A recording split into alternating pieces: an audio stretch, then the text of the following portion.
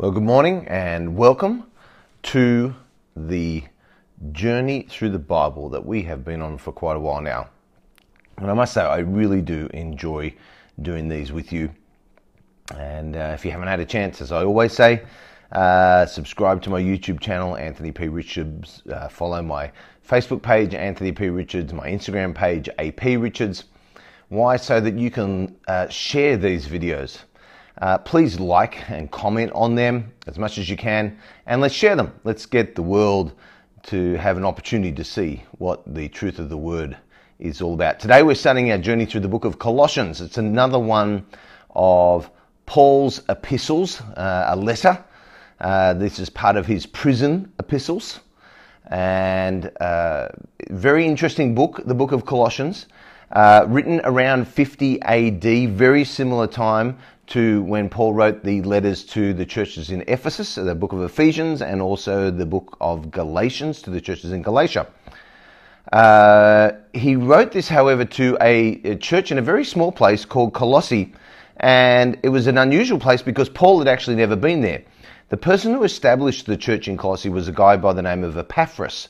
Epaphras, we think, got saved under Paul's ministry in Ephesus. Now, Colossae and Ephesus are in modern-day Turkey. Colossae is about 100 miles from Ephesus. And we think that Epaphras got saved under Paul's ministry in Ephesus and then went and started the church in Colossae. It was written in 50 AD, as I said. The earliest known copy that we have of the entire book of Colossians is also found on Papyrus 46, which is where the book of Galatians and a few other New Testament books is also found. Very interesting. So the earliest copy that we have of the full book of Colossians is from 150 years after Paul wrote the original copy. Just like all of Paul's letters, he didn't actually write them with his own hand, apart from sometimes he would write a portion at the end. And he would use a scribe. In this particular instance, we believe it to be Timothy. And that's because Timothy is mentioned in the first verse, but then nowhere else as far as playing any other role. So that's the role that we think that he played. We think that Paul was in Rome when this was written. I'm just going to move over here because my camera's moving. Paul was in Rome when in prison and in chains. We know that he was in chains because he actually mentions that in the book of Colossians. And interestingly enough, he'd never been to Colossae. Epaphras comes to him in Rome and says, hey, listen, started the church went well, but we've got some problems because what's happened is the people are now starting to add to the gospel message that we've been preaching to them. And they've started adding pagan practices as well as some Jewish practices from the Mosaic law. Now, the difference between the churches in Colossae and Galatia and Ephesus are that there were really no Jews here. This was an entirely Gentile church that had given over to the gospel message of salvation through faith in Jesus Christ. Now, very interesting, the book of Colossians. Paul wanted to teach them after Epaphras has come and told him, hey, we've got some problems. He uses the book of Colossians to teach on the completeness of Christ and thus the completeness of anybody who is in Christ. And it has some unique perspectives. It's the only book in the Bible where we get to learn about what we call the cosmic Christ. It's the Christ of the cosmos, Jesus and his relationship to the creation of the universe. That he is the head of all creation and that he is also the very face of God. Like most books that Paul wrote, the first half of the book of Colossians is doctrinal and the second half is about practical application. So we're going to start with Colossians chapter 1, verse 1. Paul, an apostle of Jesus Christ by the will of God, and Timothy, our brother. Paul was qualified to write this letter because even though he had never met them personally, he was an apostle. That's who he was. And the literal meaning of the word apostolos means one who is sent. But at its deepest level, it talks about somebody who's basically an authorized spokesperson for God, somebody who's commissioned, somebody who's empowered to act as a representative of God. That's who Paul was. Timothy was, as we know, an honored companion of Paul, but he was not an apostle. and that's why we believe him to be the scribe, the writer. So Paul's the one. It's Paul's letter. Timothy's actually writing the words out. Verse 2, to the saints and faithful brethren in Christ who are in Colossae, grace to you and peace from God our Father and the Lord Jesus Christ. Interesting that he breaks up saints and faithful brethren into two groups. When he addressed the saints, he didn't separate some Christians from other Christians in the Colossian church. That's not what he was doing. Every true Christian is a saint. But Paul makes a distinction with the phrase faithful brethren. So he may be referring to those who are saints, but they haven't embraced the false teaching that Paul was so concerned about and why he actually wrote the letter in the first place. Interestingly enough, the city of Colossae was probably the smallest and least important city that Paul ever wrote to. So if you want to talk about a man who listened to the Holy Spirit and did not base what he did on reason, just writing this book makes you understand that Paul knew how to listen to the Holy Spirit and do something that made no sense to anybody else, because this was a very small church, very small region, and he had nothing to do with them personally. But he obviously thought through his apostolic anointing that the church was important enough for apostolic attention.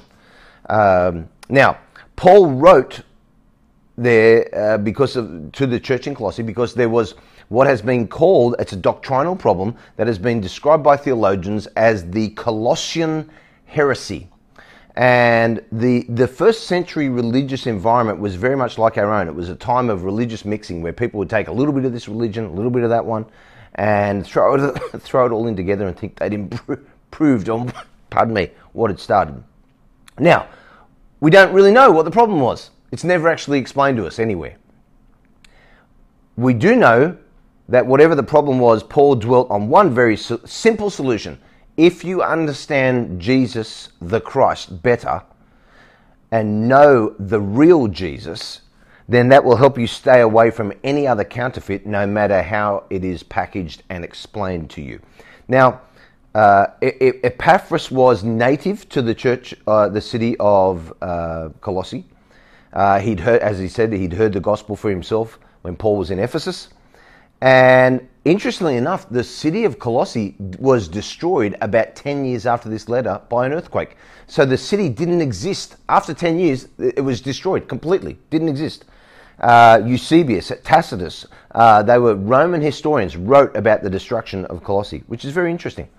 And this letter is full of love and concern. It's written to a church that Paul never planted, he never visited. And it shows the power of Christian love that Paul had. He didn't need to see or directly meet these Christians in order to love them and be concerned for them. Verse 3, we give thanks to the God and Father of our Lord Jesus Christ, praying always for you. When Paul did pray for the Colossians, he did it full of gratitude. David Guzik says this, perhaps those who pray the most end up having the most reasons to thank God, positing a question, which I like. Verse 4. Since we heard of your faith in Christ Jesus and of your love for all the saints. Genuine faith in Jesus will always have a true love for God's people as something that accompanies your Christian journey. Verse 5. Because of the hope which is laid up for you in heaven, of which you heard before in the word of the truth of the gospel.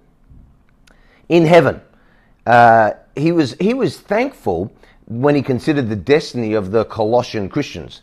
And interestingly enough, have you noticed how Paul's already used faith, hope, and love in the first 5 verses?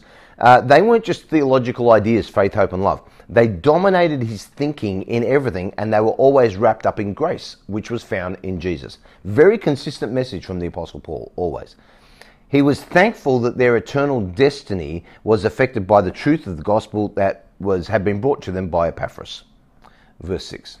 Which has come to you as it is also in all the world and is bringing forth fruit. Which is interesting because it was actually producing, as it is also among you since the day you heard and knew the grace of God in truth. As you also learned from Epaphras, our dear fellow servant, who is a faithful minister of Christ on your behalf, who also declared to us your love in the Spirit. Minister meaning a servant here in that context.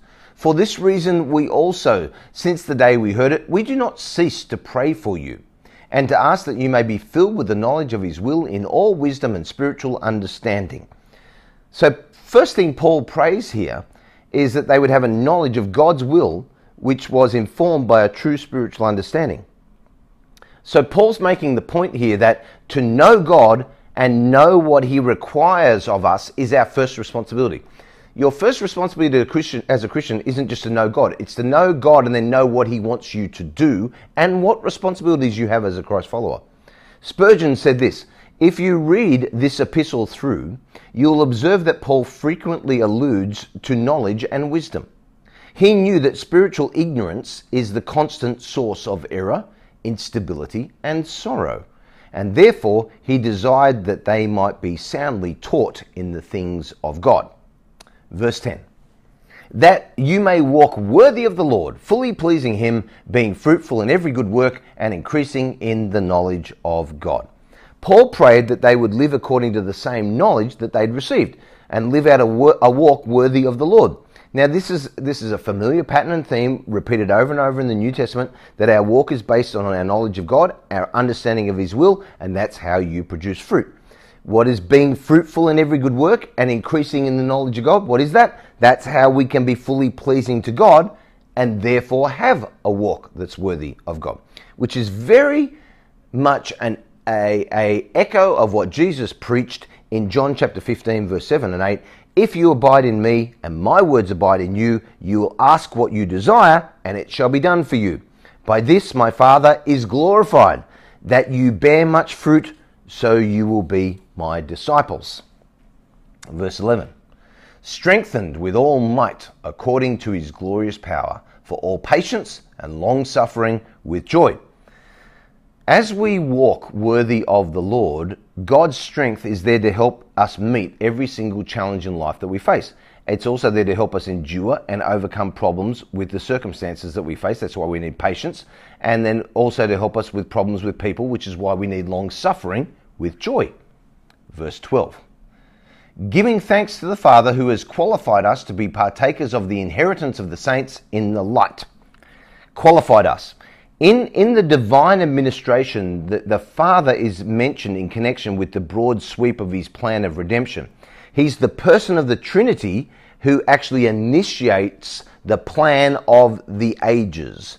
Now, to be partakers of the inheritance in the saints, it's the Father who qualifies us. It's not our own works. We gain this, as Paul says here, as an inheritance, instead of earning it as a wage. Difference between an inheritance and a wage. Okay, verse 13. He has delivered us from the power of darkness and conveyed us into the kingdom of the Son of his love. Christians have been delivered from Satan's domain. You have to understand that. And the word has the idea here, delivered here, of rescue by a sovereign power. Now, another place where this same phrase is used in the Bible for the power of darkness is in Luke 22:53, where Jesus spoke of the darkness surrounding his arrest and his passion in the same terms. David Guzik, great quote, "The power of darkness may be seen in its effects, and for those who have been delivered from the power of darkness, these effects should be less and less evident in the real life. The power of darkness lulls us to sleep. The power of darkness is skilled at concealment. The power of darkness afflicts and depresses us. The power of darkness can fascinate us. And the power of darkness emboldens some people." And that's what should be seen less and less in us. Okay, then he goes on and he says, and has conveyed us into the kingdom of the Son of his love. According to William Barclay, the word we translate conveyed had a very special significance in the ancient world. When one empire conquered another, the custom was to take the population of the defeated empire and transfer it completely to the conqueror's land. And it's in the same sense that Paul says we have been conveyed into God's kingdom. Everything we have and everything we are now belongs to God. And the Son of his love, wrapped up in the end of that verse there, is a way of saying God's dear Son. So that's we've been conveyed to a place that we don't deserve to be because of Jesus. Consistent message, right? Verse 14. In whom we have redemption through his blood. Very important. How do we have redemption? Through his blood. The forgiveness of sins. The price for our release was paid for by the blood of Jesus. It's one of the reasons why pleading the blood of Jesus, in the right sense, not the weird mystical way, has a very great significance in spiritual warfare, because it basically is like showing somebody the receipt of our lawful purchase as redeemed people. It's like, no, look, I've been paid for. Look, how? Through the blood. And the word translated forgiveness, when talking about forgiveness of sins in this verse, is the ancient Greek word aphesis, which most literally means a sending away. Our sin and guilt has been sent away because of what Jesus did for us on the cross, shedding his blood. Okay, then we get into verses 15, 16, 17, and 18. These are one of the greatest poems ever written by the Apostle Paul. I actually have a recording of my grandfather, my pa, saying these verses, preaching them in a message from 1965. In fact, what I'll try and do is put a link in that, or if you go to my YouTube channel, you'll be able to see it, Bill Hawkins, Penny Gross, in 1965. And he preached on these verses. And so they do hold a very special significance for me personally. But this poem is amazing about who it reveals God to be and who it reveals Jesus to be. So let me read it to you, and I'll read it and go through it. So actually, you know what I'll do is I'll read it verse by verse and go through it verse by verse. Verse 15. He is the image of the invisible God, the firstborn over all creation. The word translated image is the Greek word icon, E-I-K-O-N. And it means two things: a likeness, as in an image on a coin, or a reflection in the mirror when you're looking at yourself in the mirror. And secondly, it means a manifestation, with the sense that God is fully revealed in that likeness. See, Robertson says this, if Paul meant that Jesus was merely similar to the Father, he would have used the ancient Greek word homoiomia, I apologize, which speaks merely of looking similar. But he didn't say that he looked similar, he said he was the likeness. Now, firstborn, this is a very interesting word used here, because it's the ancient Greek word prototokos, and it can describe either priority in time or supremacy in rank. So as Paul used it here, he probably had both ideas in mind, with Jesus being before all created things, and Jesus also being of a supremely different order than all created things. Now, in no way does the title firstborn indicate that Jesus is less than God. In fact, ancient rabbis called God himself, Yahweh, firstborn of the world. Bishop Lightfoot, who was a noted Greek scholar, said this on the use of the words icon and prototokos. As the person of Christ was the divine response alike to the philosophical questionings of the Alexandrian Jew and to the patriotic hopes of the Palestinian, these two currents of thought meet in the term prototokos as applied to our Lord, who is both the true Logos, word, and the true Messiah. Okay, verse 16. For by him all things were created that are in heaven and that are on the earth, visible and invisible, whether thrones or dominions or principalities and powers, all things were created through him and for him. All things. There is no doubt that Jesus is the author of all creation. He himself is not a created being. When we behold the wonder and the glory of the world that Jesus created, then we will want to worship and honor him even more. Think about some interesting facts here that I compiled. Comets in the sky, in the space, they have a trail, a vapor trail, up to 10,000 miles long. If you could capture all that vapor and put it in a little bottle, the amount of vapor would actually, that would be in the bottle, would be about 1 cubic inch at the bottom. 10,000 mile vapor. The Earth travels around the sun 8 times the speed of a bullet that has been fired from a gun. There are more insects in 1 square mile of rural land than there are human beings on the entire Earth. A single human chromosome, just one, contains 20 billion bits of information. If written in ordinary books, in ordinary language, just one human chromosome would take about 4,000 volumes of words. A.T. Robertson, Greek scholar, said this: the permanence of the universe rests then on Christ far more than it does on gravity. I love that. Now, when he says, whether thrones or dominions or principalities and powers, as is going to be demonstrated in the rest of this letter, the Colossian heresy seemed taken with some kind of elaborate mysticism or angelology.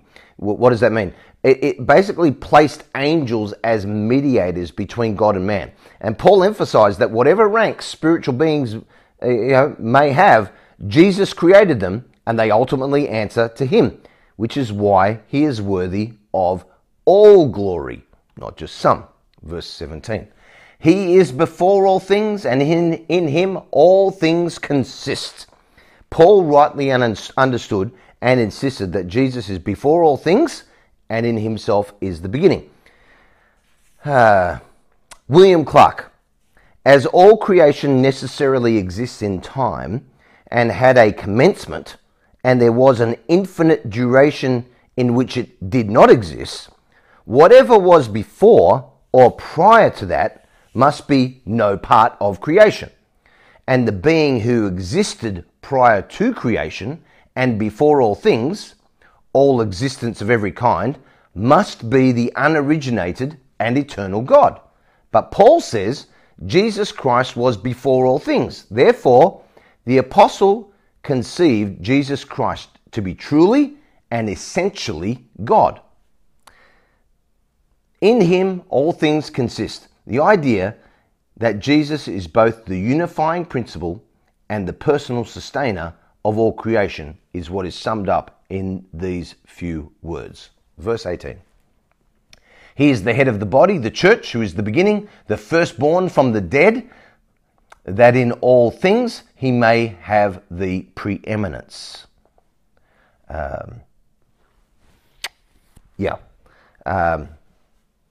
I'll read on to verse 18. And he is the head of the body. Verse 18. My apologies for getting a little lost there. I got a little caught up in the emotion of what I'm thinking about. Verse 18. And he is the head of the body, the church, who is the beginning, the firstborn from the dead, that in all things he may have the preeminence. Okay. This talks about Jesus' relationship to the church.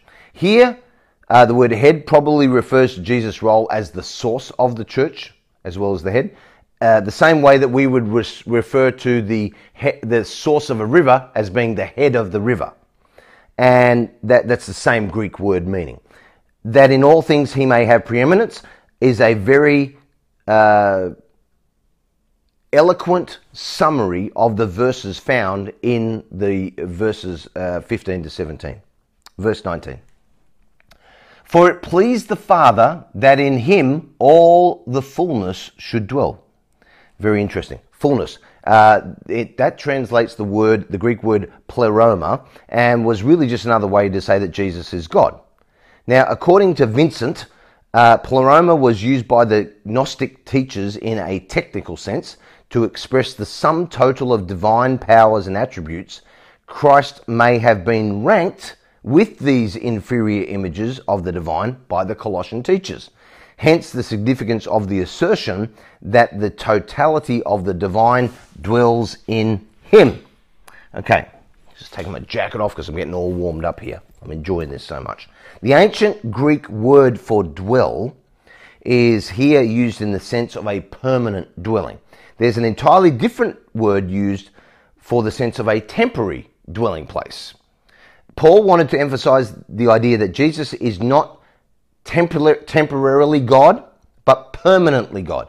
He was permanently God in the creation of the world, when he came, when he died, and who he is forever. Permanently God. Verse 18. Now, I want to talk to you about the term, I want to go back to the firstborn of the dead, because that can be a phrase that you can that can mess with your head, okay?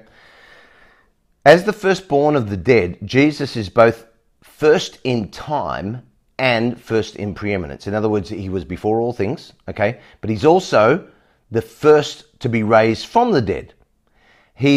Now, understand, difference between Lazarus and Jesus. People talk about Lazarus being resurrected. No, Lazarus was brought back from the dead, but he died again later on. Okay? Jesus was resurrected, still alive today. Jesus was the founder, the initiator of the new era that God was bringing through Jesus' victory over sin and death. So Jesus' resurrection from death opens the way for all of us who trust in him to follow in a resurrection like his when he returns. So what does that mean? It's important because it shows that our ultimate hope is not just for our souls to go to heaven. It's for our physical bodies to be raised to new life like Jesus was, because he was the firstborn of the resurrection. There's just so much in this. Okay, let's go back to finishing verse 19. Remember that it once pleased God, which is talked about in Isaiah 53, to bruise Jesus because he had to be made an offering for sin. Now it pleases the Father that in him all the fullness of God should dwell. Isn't that interesting about what pleased the Father? And the phrase "in him all the fullness should dwell," should all the fullness dwell, basically brings to a climax the previous statements here. The image of God, the firstborn of all creation, creator, the eternally pre-existent, the head of the church, victory over death, first in all things.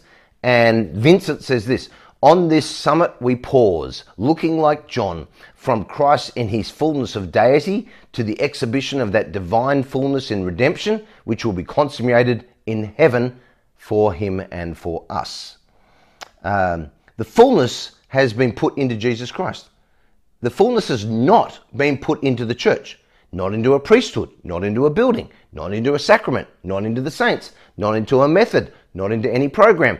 It's in Jesus Christ himself. It was put into him so that it could be distributed to those who wanted more of God, and the only way that they could do it was to find it in Jesus Christ. Verse 20. And by him to reconcile all things to himself, by him, whether things on earth or things in heaven, having made peace through the blood of his cross. Jesus' atoning work is full. It's complete.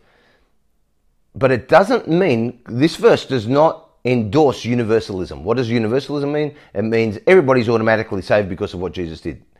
We don't make our own peace with God. Jesus made peace for us through his work on the cross. And the blood of the cross speaks to us of the real physical death of Jesus Christ in our place, on our behalf before God, which allows us to accept his free gift offered to us, which we can accept or reject. Verse 21. And you, who once were alienated and enemies in your mind by wicked works, yet now he has reconciled.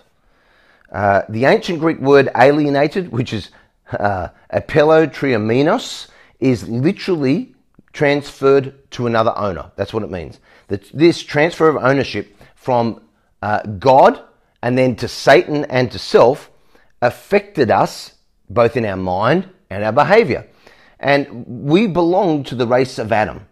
There is only one human race, by the way. And it's the race of Adam. We are born alienated, and every human is a part of that race.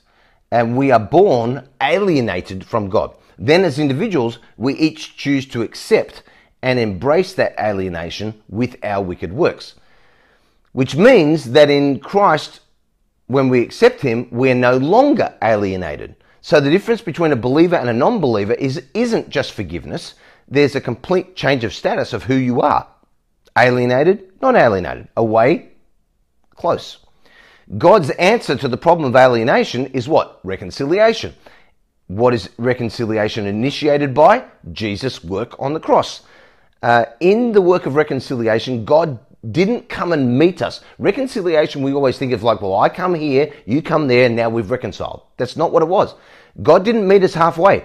God actually came all the way to us and then invites us to accept the free gift. That's the difference. Verse 22. In the body of his flesh through death, to present you holy and blameless and above reproach in his sight. That's the result of God's work of reconciliation. Taken together, all these words show that in Jesus we are pure and we can't even be justly accused of impurity. We can't happen. The idea of presenting us holy and blameless before God may recall the terminology used when priests inspected potential animal sacrifices. So we're presented to God as a living sacrifice. Now, it's very important to note that a desire to be saved means a desire to be made holy, not just to receive salvation. And it also means a desire to be blameless and above reproach, not merely to escape the fire of hell on our own terms. That's not what it means. Verse 23. Now this is a very contentious verse in the Bible. Lots of different thoughts on what this verse means. So I'm going to tell you what I think. If indeed you continue in the faith, grounded and steadfast, and are not moved away from the hope of the gospel which you heard, which was preached to every creature under heaven, of which I, Paul, became a minister. Paul's main focus is continuing in the truth of the gospel. Continue in the faith. Not moved away from the hope of the gospel which you heard. Okay? It's important for Christians to continue in godly conduct, not just start. But we're not saved by our godly conduct, so it's even more important for Christians to continue in the truth of the gospel because we're saved by grace through faith. Now, what does it mean that the gospel has been preached to every creature? I think it means two things. Firstly, I want to remind you or highlight for you that Paul here is quoting the exact same words that Jesus used in the original language from Mark chapter 16, verse 15, talking about the gospel being revealed in creation. Because why? Because Jesus was the creator and the gospel is revealed therefore in what he did, which was creation, what he created. So the gospel, Jesus Christ, is revealed in creation because Jesus created it. Now, not only that, it also means that the gospel is being continuing to be preached to every creature. Why? Because Jesus commanded us in the Great Commission, go in all the world and preach the gospel. So it has been preached through creation, looking at what has been created, and it's being preached by those who are following the Great Commission. I think this is part of God's mystery to make sure that everybody has the opportunity to receive the gospel. I just think some people receive it in different ways. I think God has the ability to allow people to receive the gospel through different methods. And the two methods revealed here in this verse right here are through people observing Jesus in creation, because he created everything, and also through the preaching of the gospel message through human means. There you go. That's my thoughts. Verse 24. I now rejoice in my sufferings for you and fill up in my flesh what is lacking in the afflictions of Christ for the sake of his body, which is the church. So Paul's writing this from a Roman jail. He could see that his sufferings have actually worked some good for others. So he could say that his sufferings were for the Colossians and for other Christians. The afflictions, the word afflictions here, Greek word, is never used talking about the afflictions of Jesus on the cross. Now, what does that mean? That means that most commentators see this as a reference to the affliction that Jesus endured during his ministry, not the afflictions of what he received on the cross. These afflictions, what Jesus endured in his ministry, they're not yet complete. And in this sense, Jesus still suffers as he ministers through you and me. Paul didn't suffer for himself in the way that an ascetic person would. Now, what is an ascetic? An ascetic is somebody who practices severe self-discipline and abstention. Instead, he suffered for the sake of the body of Christ. Ascetics focus on their own personal holiness, their own spiritual growth, their own perfection. Paul followed in the footsteps of Jesus, and his approach was thinking about other people, not himself. Paul found holiness, spiritual growth, and maturity when he pursued these things for others, not for himself. Verse 25, of which I became a minister according to the stewardship from God, which was given to me for you to fulfill the word of God. Paul was a minister, a servant of the body of Christ, the church. He didn't take this position on his own initiative, but according to the stewardship from God. God put Paul in that position. Paul did not put himself in that position. Verse 26. The mystery which has been hidden from ages and from generations, but now has been revealed to his saints. This is very interesting. In a biblical sense, the word mystery does not mean a riddle. It's a truth that can only be known by revelation. You can't know it from intuition. Now, in the period that you and I live, it can be known because it has been revealed to his saints. But it was hidden from the ages and generations, which reminds us that there are aspects of God's plan that were not clearly revealed in the Old Testament. The specific mystery that Paul refers to here deals with the many aspects of the work of Jesus in his people, but especially the plan of the church. The plan of the church, not revealed so much in the Old Testament. Talked about, not revealed. To make one body. What was the plan of the church? To make one body out of Jews that accepted Christ and Gentiles that accepted Christ. And it was to be taken from the quote-unquote trunk of the tree of Israel, but it wasn't Israel. And if you want to go through my studies in the book of Galatians, I explain all that, and also through the book of Romans. Verse 27.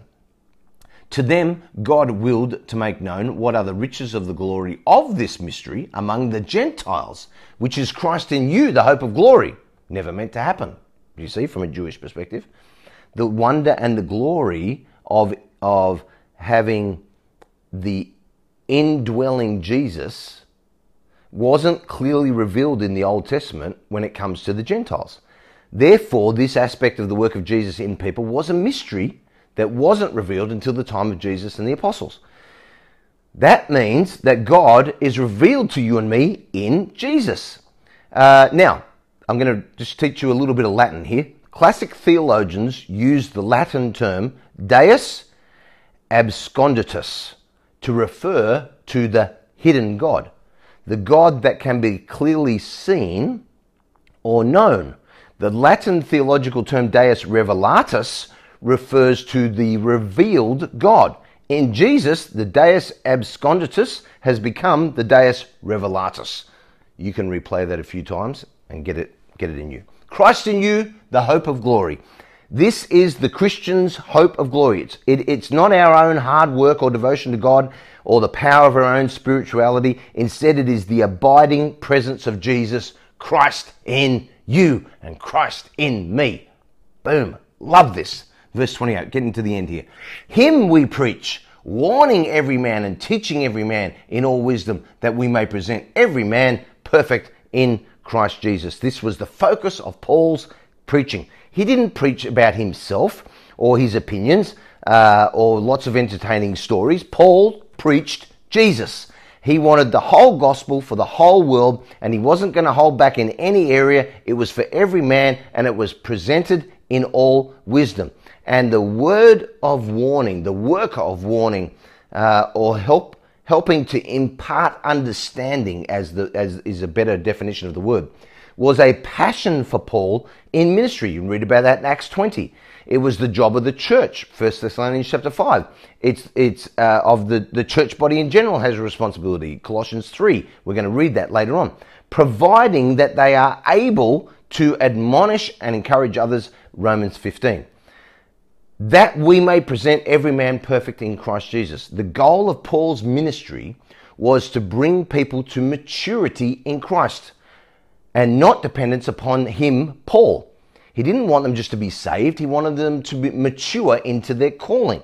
And Vaughan says this, Professor Vaughan, this work was for every man. In contrast, the false teachers at Colossae believed the way of salvation to be so involved that it could be understood only by a select few who made up some sort of spiritual aristocracy. And Paul was saying, not true, not true. Church in Colossae, not true. Verse 29. To this end, I also labor, striving according to his working, which works in me mightily. Paul's work was empowered by God's mighty strength. But God's strength in Paul's life didn't mean that he did nothing. He worked very hard according to his word working. Now, Professor Wright says this, the word struggling, striving, whose root can mean to compete in the games, carries, as of then in Paul, the idea of an athletic contest. Paul does not go about his work half-heartedly, hoping vaguely that grace will fill in the gaps which he is too lazy to work at himself. No, he knows he's competing. What an amazing start to the book of Colossians. This is an incredible book, and I'm going to tell you what I observe.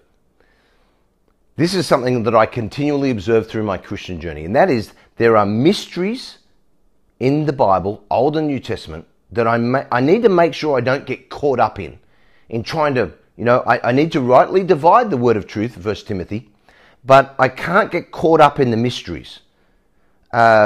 Things like, every creature having the gospel preached to them. Does that include animals? Does that include, all that kind of thing? I need to not get caught up in those things. I just need to be obedient to what the Word of God says, which is that Jesus, here's Jesus playing the role, the firstborn over all creation. And then he tells me in the Great Commission that it's my job to go and preach the gospel of Jesus. So I can't get caught up in the mystery of, well, if the gospel's already preached to every creature, then why do I need to go and do it? I just need to understand that God's got a divine purpose and I fit into it by playing my part.